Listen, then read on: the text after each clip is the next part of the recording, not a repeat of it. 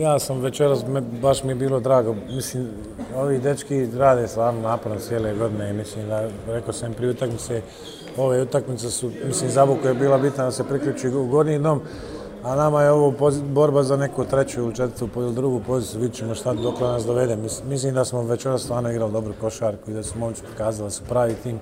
Prije svega shvatili smo ozbiljnu utakmicu odbrambeno i mislim da smo stvarno tu dominirali u svakom slučaju. Tako da prošli put kad smo igrali protiv Zaboka, imali smo dosta problema jer smo ih pustili da im lopta ide, bili su šuterski inspirirani, večeras smo se malo bolje pripremili i opet kažem, pohvalio stvarno sve momke, pokazali su da su pravi tim i odbrambeno napad, vidjeli ste bile za svaku loptu i ovi mladi klinci, mislim da su pokazali večeras stvarno da i Bošnjak i mali Kučić i Serdaršić mislim da zaslužuju i da ove minute koje dobijaju opravdavaju.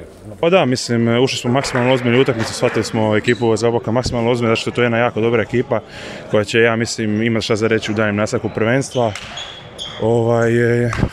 Fali nam par igrača, ušli smo, kao što sam već rekao, maksimalno ozbiljno, motivirano, s energijom i mislim da se to pokazalo na terenu. Optimizam pred završnicu kupa, baš ova super utakmica. Pa da, mislim, mi smo jedna mlada ekipa, svakog respektiramo, ali nikog se ne bojimo i tako ćemo ući tamo i mislim da mi imamo što za reći tamo. Osobno ti, najbolja utakmica sezone, zadovoljan? Pa je, jako zadovoljan, naravno ima stvari koje može bolje kao i uvijek, ali jedna jako dobra utakmica za mene i nadam se da će mi to za daljnji tijek natjecanja biti dobar podstrek.